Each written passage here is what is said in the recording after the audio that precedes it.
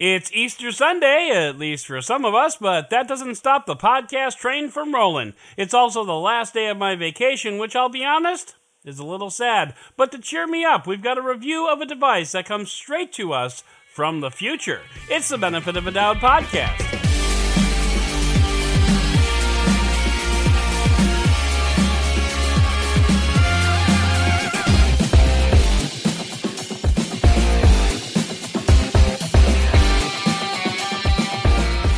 Hello and welcome to the Benefit of a Doubt podcast. I am your host, Adam Dowd, and this week we have our full review of the Lenovo ThinkPad X1 Fold. I have been salivating over this laptop for a couple of months, and now I'm ready to tell you all about it. Plus, we've got a couple of late entries into the Samsung Galaxy S21 Ultra Case Roundup, and these come to us from Poetics, so lucky them, they get their own segment. And we'll get to all of that, but first, we have to get to the news of the week. The fine folks at Boston Dynamics are at it again, this time with a box sorting robot called Stretch. Indeed, this robot is not as sexy as the other ones. It's basically a rolling platform with a giant suction cup on one end that can grab boxes and move them around. It's designed for the warehouse space and to save the backs of workers from having to sort or move boxes from one place to another. It's my understanding that this happens a lot in warehouses. Who knew? The design is quite simple. It sucks up a box either from the side or from the top, and it drives where it needs to go. The only thing I noticed was the design of the robot seems to rely very heavily on the sturdiness of the boxes that it's moving. I mean, when you think about it, the robot is grabbing boxes from the side panel and moving them around. What happens if what's in the box is too heavy and just busts out of the box? Like, refrigerators or something. Clearly, this robot is not designed to move large, heavy things in boxes, so its potential is limited in that capacity.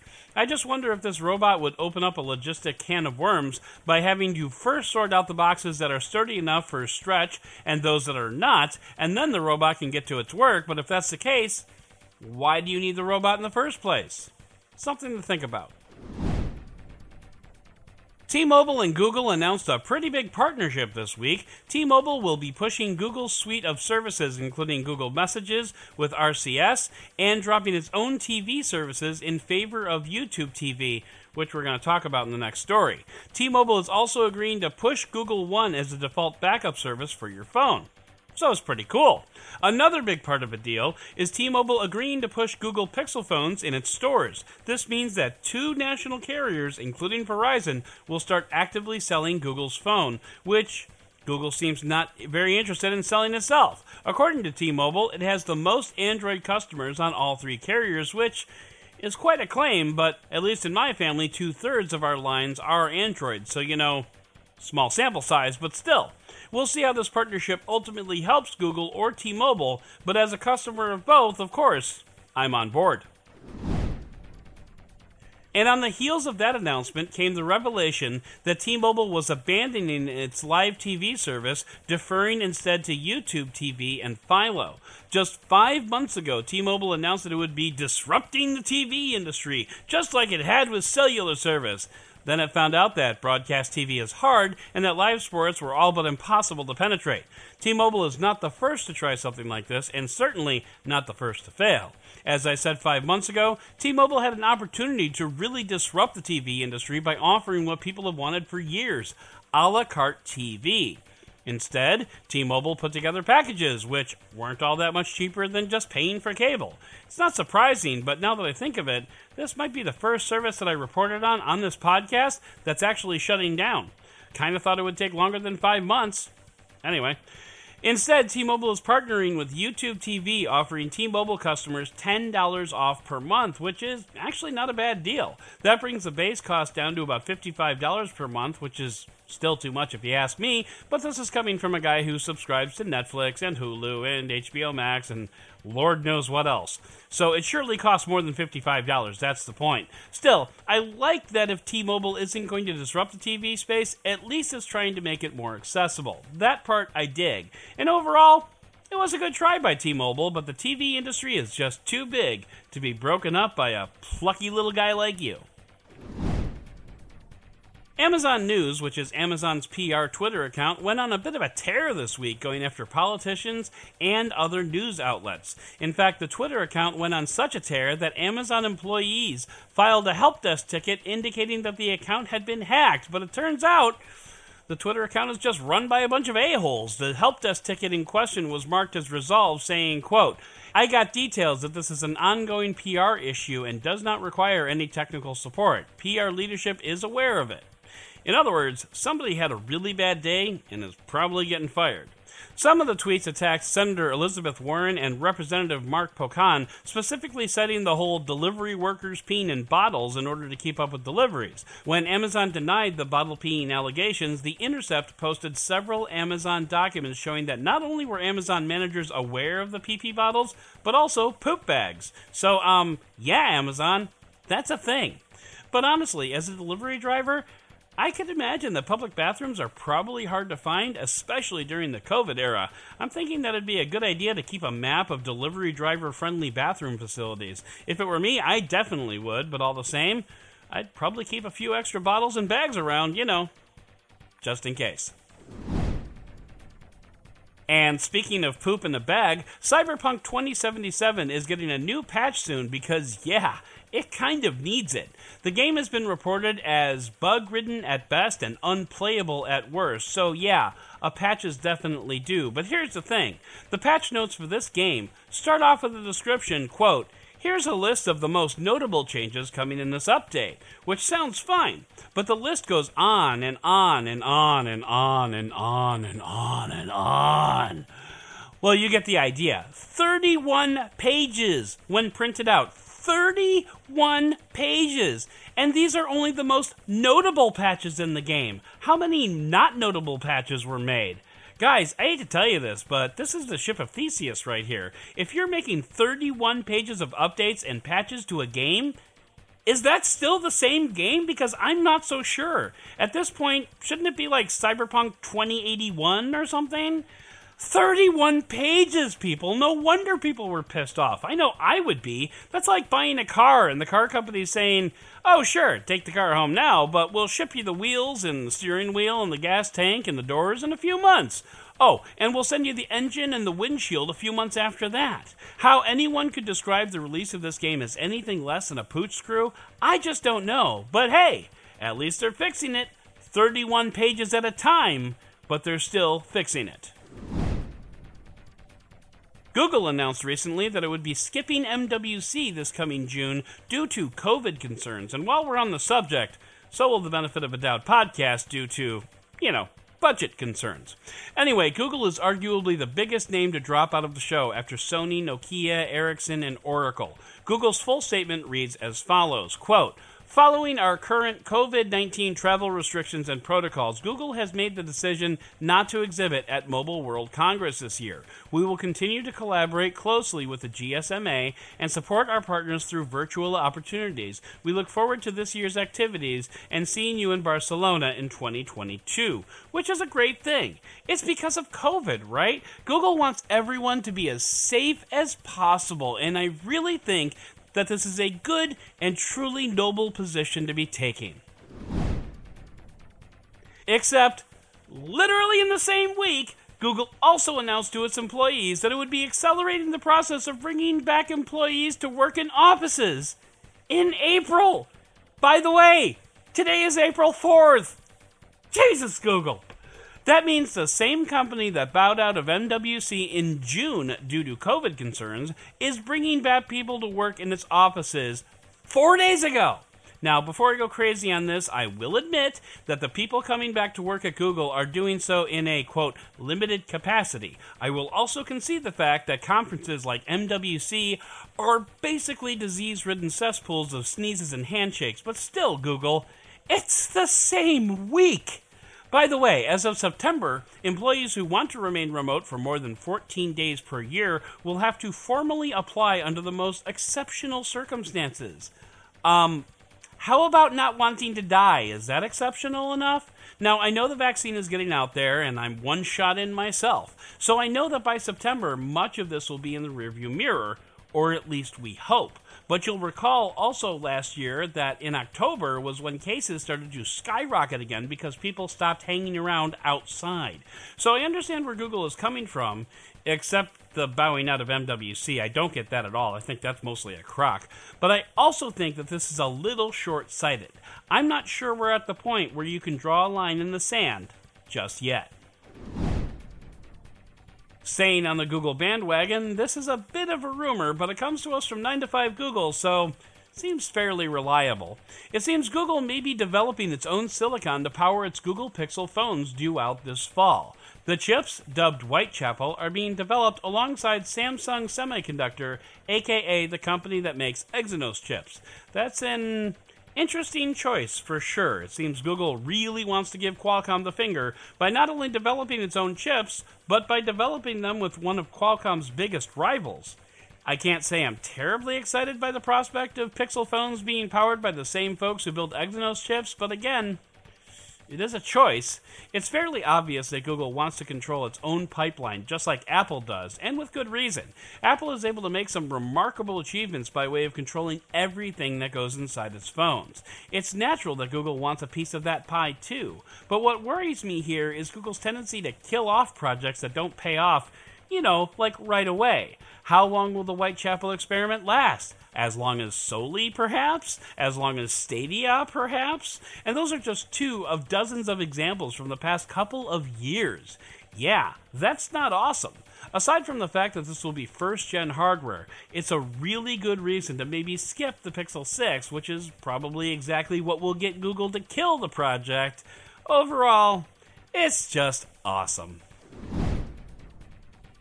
And speaking of awesome, Xiaomi has a slew of announcements this week, starting with a trio of phones topped by the Xiaomi Mi 11 Ultra.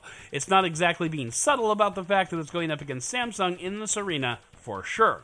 And to do that, it's using an enormous camera bump to hold a 50-megapixel main sensor, a 48-megapixel ultra-wide lens, and a 48-megapixel 5x optical periscope lens. By contrast, the 10x optical sensor on the Galaxy Ultra is a 10-megapixel sensor. Just saying. It's not nothing.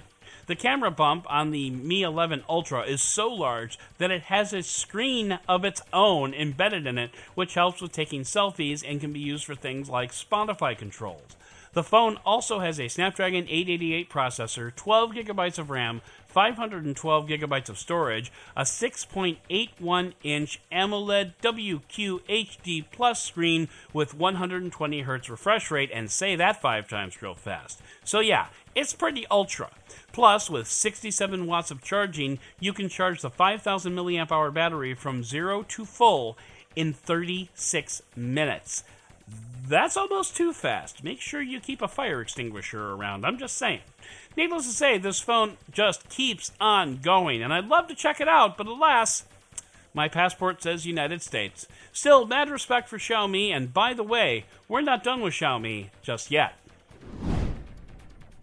Remember the Mi Mix series of phones? Xiaomi has resurrected the brand to introduce its first foldable device, the Mi Mix Fold. This phone is also very similar to the Samsung Galaxy Fold in that it's an inner folding screen with a phone-sized screen on the outside. Naturally, you get a Snapdragon 888 processor, 12 or 16 gigabytes of RAM, and 256 or 512 gigabytes of storage. The camera system is very interesting in that Xiaomi is using a air quotes, liquid lens technology in its camera, which allows the phone to focus on something just 3 centimeters away from the lens and can also zoom out to a 3x optical zoom or 30x hybrid zoom. And that to me is even more interesting than the folding screen, but what do I know? Pricing looks to start around 9,999 yuan, which is just around $1,500 US, but of course it'll be a China exclusive, at least at first. News came out this week that Volkswagen was going to rebrand as Volkswagen in America due to its upcoming electronic vehicle. And I know what you're thinking, ha ha ha, funny, April Fools. But no, the news came out on Monday, March 28th, and everyone was like, are you serious? And then Volkswagen doubled down on it, saying, oh yeah, we're totally going to do that. And everyone was like, this isn't an April Fool's thing? And Volkswagen was like, no, totally not. And then April 1st rolled around, and they're all like, Okay, it was an April Fool's thing. And this gave license for everyone to get all out of sorts, saying, hey everyone, don't do April Fool stuff, alright? Look what happened to Volkswagen. And everyone got up on their high horses about how brands shouldn't pull April Fool's pranks and blah, blah, blah, blah, blah. Personally, my stance is this. Do April Fool stuff, don't do April Fool stuff. It's fine either way. Sometimes it's clever and fun. Most of the time, a vast majority of the time, it's stupid, like the Volkswagen thing. If it had come out on April 1st, which was obviously the intention, then it would have been amusing. Slightly. But some stupid intern released a press release early, and instead of saying, oh, whoopsie doodle, our bad, Volkswagen committed to the bit hardcore, and while on some level I can respect that, it was also kind of dumb, and I feel bad for the intern that probably got fired over it. Sorry, intern. Good luck in college. But then we have an example of an April Fool's Day prank done 100% right because, and finally, MKBHD released a video review of a new Mac, and I don't think I'm spoiling anything here because it's revealed in the first few seconds anyway, but if you want to go ahead and skip ahead 15 seconds, now would be a good time to do that. But instead of the usual brushed aluminum and HD screen on a Mac, we got something decidedly more fluffy and adorable. Mac, you see, is Marques Brownlee's dog, and he's adorable. And speaking of committing to the bit, Marques described the dog as he would a piece of tack. Now, I'm not going to give that part away because it's actually hilarious and very well done, so go watch the video because you really should. But I submit to you and to everyone else that if MKBHD had listened to all the naysayers out there begging people not to do April Fool's stuff, then this adorable and funny video would never have been made. So to all you tech journalists who can't take a joke, lighten up. Sure, most of them are stupid. In fact, most of them are really stupid. But some of them are real streaks of genius and genuinely funny. So leave the tradition alone, you misers. Now, get off my lawn.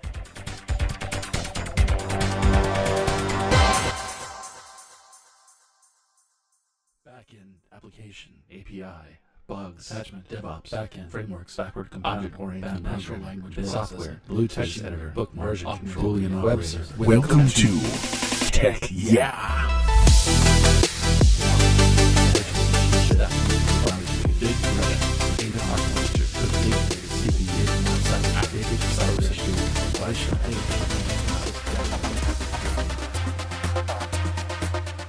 This week on Tech Yeah, we have a pair of cases for the Samsung Galaxy S21 Ultra from our friends at Poetic.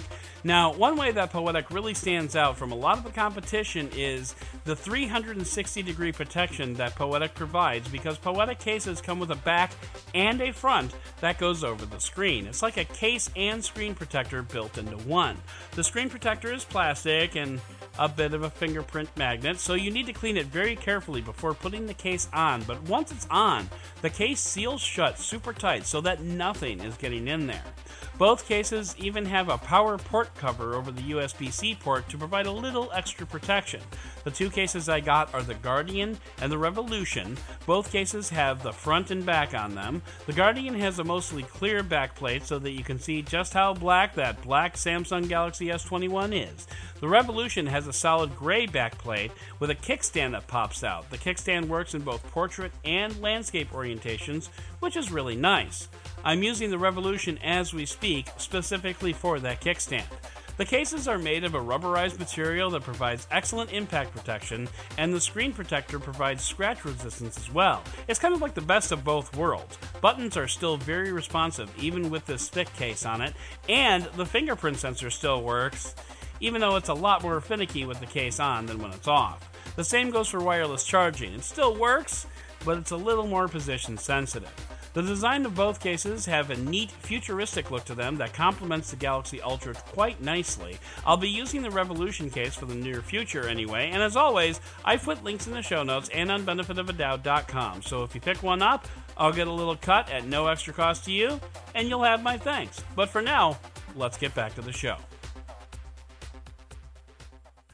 The tale of foldables is still being told. Make no mistake, we are at its bare infancy of what is possible with foldables. And so far, the tale has revolved around the mobile space. Huawei, Samsung, and most recently Xiaomi have all crowded into this space. Another space has remained less populated, the laptop space. And today, we're going to talk about one of the only entries in that space, the Lenovo ThinkPad X1 Fold. And just like its name suggests, this is the world's first folding screen laptop. And dear listener, this is a damn fun machine to use. Most of the time.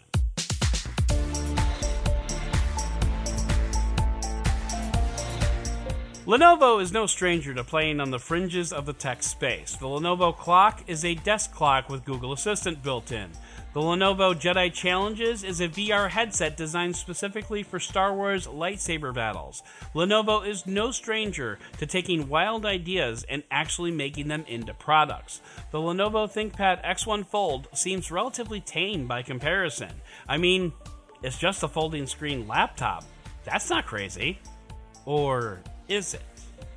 When you look at the hardware of the X1 Fold, you start to notice little details that would be exceptionally easy to overlook, from the leather backplate that slides along the back of the laptop when you open it and close it, from the keyboard that comes with the laptop that magnetically locks into place on the screen and perfectly fills the unavoidable gap between the closed screens, from the placement of the USB-C ports, even though that there are only 2 of them, from the fact that Lenovo not only allows you, but encourages you to use a stylus with this screen. Samsung places warnings on the box and on the screen protector warning against using a stylus. Lenovo will sell you a pen to do it. Lenovo has spent a couple of years showing off the design of its laptop, including showing up at CES with disassembled versions of the laptop, letting people poke and prod at it. And rightly so, because with one notable exception, the hardware in this laptop is simply top-notch. So let's take a tour. When the laptop is closed, it resembles a leather-bound novel. My review unit came with a keyboard and pen accessory, and the keyboard slots nicely into the fold gap that would otherwise be present. An elastic loop on the keyboard holds the pen. It's not the most elegant solution, but given the girth of the pen, there really wasn't any way to do it, so it's forgivable. And in the weeks since I've been using the laptop, the elastic has held up beautifully, so despite its slightly chintzy look, at least it's durable. When you open the laptop, like a laptop, the keyboard is already locked into place magnetically and ready to go. The half of the screen that's exposed has about a half-inch bezel around it with a rubberized grippy material. The webcam sits on the right side. Your power button and volume rocker sit in the front of the laptop, and there's a USB Type-C port on the left and one more on the top. Take off the keyboard and pen, and this is where the laptop reaches its full potential. The keyboard and pen both connect to the laptop via Bluetooth, and the laptop opens up to a full 13-inch screen. A kickstand built into the leather exterior kicks out and stands the screen up on end, and suddenly you've gone from a Michael Crichton novel to a full-size laptop. That's an awesome transition. When the laptop is opened to its full screen size, only one of the 2 aforementioned USB-C ports remains accessible. The other one is on the bottom of the display and therefore on the table, unless you use an awesome laptop stand like the one from Roost, link in the show notes, which will be a subject on the podcast in the not-too-distant future. Also, since there's only one USB-C port, you'll probably want to grab a Hutu USB hub, link in the show notes, which has already been on the YouTube channel and will be coming soon to a podcast near you. The screen on the laptop is beautiful and bright, but I'd like it to get a lot brighter. Especially when working outside, the 300 nits of brightness it manages is really not enough, especially since having the laptop at max brightness is A, a battery killer, and B, basically necessary. Turning the brightness down helps, for sure, as far as battery life is concerned, but it gets uncomfortable to read and do a lot of work. The speakers are decent, not amazing. They get decently loud, not the loudest I've ever heard, but bass is basically non-existent. It's a little disappointing, but I've never been blown away by laptop speakers, so why start now? So let's move on to the pen. I'll delve more into the pen in the software section, ironically, but I'll say about the pen for now is that it's a good thickness and weight, and it feels about as good to write as the Apple Pencil does on an iPad. It uses Wacom protocols for tilt and pressure sensitivity, which is nice. If you're an artist, I imagine you would have a lot more uses for this pen than I, and we'll talk about more use cases for that in a bit. But there's one piece of the hardware that we need to talk about, and that's the keyboard. Remembering how I feel that keyboards are a close second, if not the most important part of a laptop, you can imagine I have some feelings on this. Basically, the keyboard, it's just okay. The keys themselves are nice, with really nice travel, and if not for other things, I would love to use this keyboard all the time. Given the size of the keyboard, some compromises had to be made.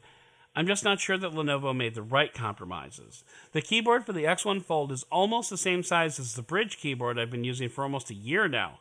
Granted, this keyboard is about half the thickness, so that's a major consideration. Also, this keyboard has a trackpad, which is also a consideration.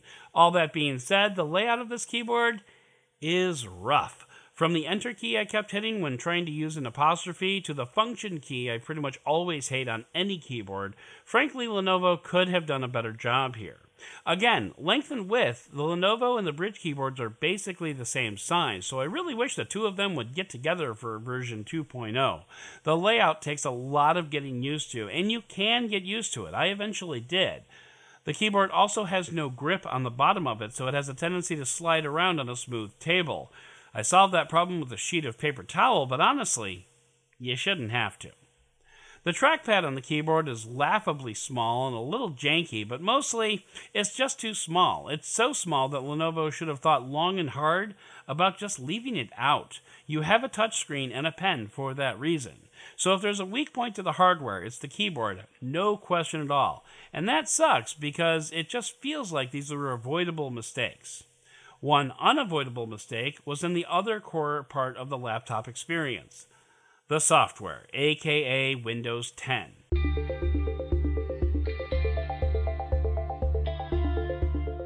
Windows is a nice operating system when you're working from a traditional form factor, but when you're not, and this is confirmed by every attempt to shoehorn Windows onto something other than a laptop or a PC, the software just falls apart. On something like the X1 Fold, it's downright maddening because this device is designed to change up its form factor, and Windows really does not like that. Sometimes you'll open the laptop with the keyboard in place and Windows goes full screen. Sometimes you'll open the full screen and set it down in landscape and Windows insists on booting up and staying in portrait. Sometimes you open the laptop, take off the keyboard, and only half the screen lights up. Sometimes that half of the screen is still in the middle, bisected by the crease, and you've got a tiny screen on a full-size laptop. In a word, when the laptop works, it's beautiful. I love Windows and its ability to snap windows to one side and the other, stuff like that. Buttons on Windows have gotten large enough that my sausage fingers can tap the X to close a window or a tab. Windows still has zero idea on when to bring up a virtual keyboard. Like, sometimes it comes up by itself, other times you have to manually trigger it. I mean, Microsoft, just look at the damn iPad. This is not hard. It doesn't have to be hard. Another problem that Windows has is in the form of the pen. And I've said this as long as I've been reviewing Windows tablets that come with pens, or Windows tablets that have pens, because no tablets come with pens, because God forbid. But anyway, Windows needs to figure out how to translate a pen input to replace a mouse input, because Windows still has no idea what it's doing in this regard. Yes, the pen has buttons, but those buttons don't work in an intuitive way, and you can reprogram them, but you can't reprogram them to work in an intuitive way. Windows, you have a lot of work to do here. Maybe ask Lenovo how to do it, because Lenovo seems to have a decent idea. On the performance end, I found the laptop to be overall sluggish when completing anything more than working in Google Docs, and honestly, sometimes when working in Google Docs. Even things like YouTube playback could get stuttery at times, though that was relatively rare. This is not going to be a powerhouse, so don't expect it to be. Speaking of which, we should mention the specifications. This is an Intel Core i5 Lakefield processor with 8GB of RAM and 256GB of onboard storage. As I mentioned, there's no expandability here, and 256GB is, let's just say it's tight. But overall, the performance on doing most things is kind of laggy. It actually reminded me of a Duet at times, that problem with inertia that I noted on that device. That's disappointing, and I wonder how much of that was because of the form factor and the modifications that had to be made, either because of Lenovo software or modifications to the OS to make it run with this hardware.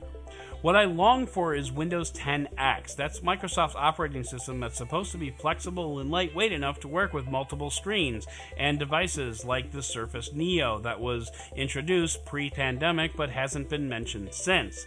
In fact, Microsoft said that Windows 10X would not come out on a device in 2020. Well, we're a quarter of the way into 2021, so maybe there's hope for an X1 Fold 2 with an operating system actually designed for it? We can hope. As for battery life, it's not great. I got around 4 or 5 hours on a charge in a single day. Battery life for me is hard to gauge because I have a very non-linear workflow. I'll be honest, I'm not the kind of person who's going to sit down at a desk and work for 8 hours. I get distracted by Twitter, or videos, or helping kids with the homework, or piles of dishes calling my name. You get the idea. Bottom line, I love working at home, but I probably shouldn't work from home. What was I saying? Oh, right, distractions. Wait, no, battery life, that's it. Honestly, I'm not surprised by the battery life. I never really expected this to be a champ, except when you consider that this laptop is designed to be even more on the go than a normal laptop. But it's also designed with, a third of the body thickness once you take out that screen? So yeah, that's kind of where it is. Now, with this device, I don't think I could really do a review without explaining just how I would use this laptop. By day, I'm a writer, so most of my work is done online and pretty much anywhere I feel like doing it.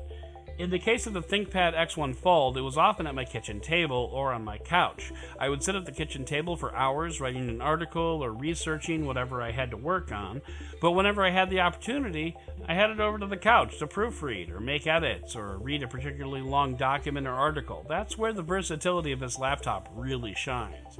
I regret that 2020 has kept me home so much without the ability to travel to a coffee shop or a gym where I could settle down and pound out some work on it. I think that would give me a similar perspective, but I also think that if I did more than I could simulate here on my kitchen table, I might have gotten a deeper appreciation for everything that this laptop brings. And before I go any further, I should point out that the ThinkPad X1 Fold is 100% a laptop and not a tablet. I mean, it can be if that's your thing, but this is designed for productivity and use of all three of the components: the screen, the keyboard, and the pen. You know how 2-in-1s are popular because they can be a laptop or a tablet? It's kind of the same thing here, but I never really considered the ThinkPad a tablet, which is kind of ironic. Technically it is, I'll grant you that, but if you're looking to buy a tablet, you're probably better off with an iPad and a ZAGG keyboard. That way you'll get a much better tablet/laptop experience. The ThinkPad Fold is for people who want a laptop 80% of the time with maybe the occasional tablet experience. It's just too unwieldy to be used as a tablet full time. So then why the Fold? That doesn't make sense, you might be thinking, except it does, because of the portability and versatility that comes along with the compact nature of a laptop in its smaller configuration.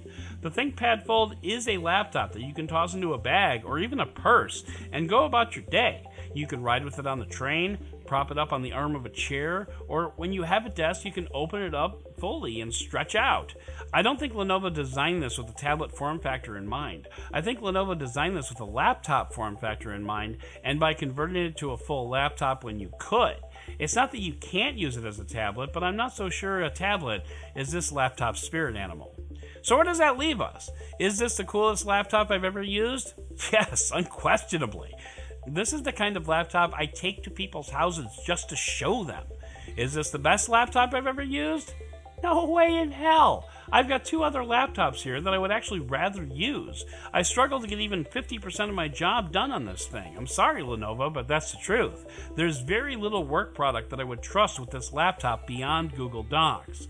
So the $2,500 price tag seems a bit on the steep side for what amounts to, I hate to say it, but a glorified netbook with a really neat trick up its sleeve. And that sounds harsh, but for as much as this laptop really chugs along, it's not a completely unfair comparison either. Maybe if this laptop had Windows 10X on it, the story would be different. Maybe if the world were more open, this would make more sense. Maybe a Generation 2 ThinkPad will make more sense. So, what is this laptop and who is it for? I'm going to answer the second question first. This laptop is for nerds and futurists and or people who have a lot of disposable income. It's probably for artists, also with a lot of disposable income. It's for people who travel a lot, but who also have a lot of disposable income. I think you can see the pattern here. Whoever buys this laptop will overpay for an experience that will absolutely 100% be worth it for them. And if you're salivating right now at the end of this review and you have a lot of disposable income, this laptop is for you. As for what it is, well, the ThinkPad X1 Fold is Lenovo once again playing in the space with an outrageous and awesome design and a new take on a class of devices that has grown stale. That is its biggest asset. But the problem with Trailblazers is they're the ones that get tired first because of hacking their way through the jungle. The ThinkPad Fold is one giant machete, paving the way for the wagon trail behind it. I sincerely hope that this is not the last folding screen laptop that I ever see. I sincerely hope that this is not the last folding Lenovo laptop that we see, because this device is the future. And I'm insanely happy that Lenovo has the courage to show it to us.